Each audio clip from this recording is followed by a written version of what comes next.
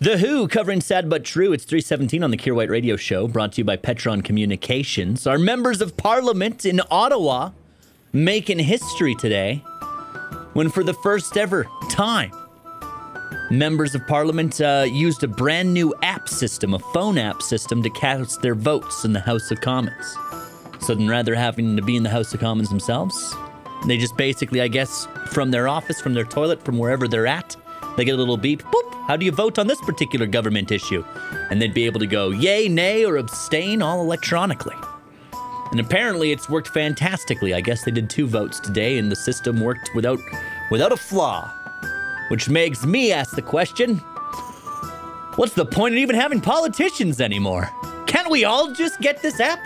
How much greater would that be? Because like our members of Parliament, they're supposed to represent us in Parliament. But if we're being honest, members of Parliament do not represent their constituents. They are but a pawn in the chess set of their leader.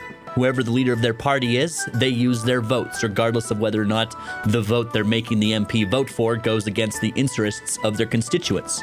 You see it all the time, regardless of which government is in power. We frequently see MPs having to side against their constituents so they don't get kicked out of the party. So let's just kick all of the politicians out of Ottawa. We'll all download this app. And anytime there's governmental business and they're like, hey, how do you feel about this particular issue? You can be like, I feel like yes, or I feel like no. I know what you're saying. What about big things like UN trips? What about G7 meetings, G20 meetings? This is what we do. We all just take turns having a free vacation. That's what it is. Get right down to it. Most of the business governmental leaders talk about, they could probably just do that via video call, email, text message, any of the many technological marvels we have to communicate these days. The only reason you go to Paris is so you can have sick pictures of yourself in front of the Eiffel Tower.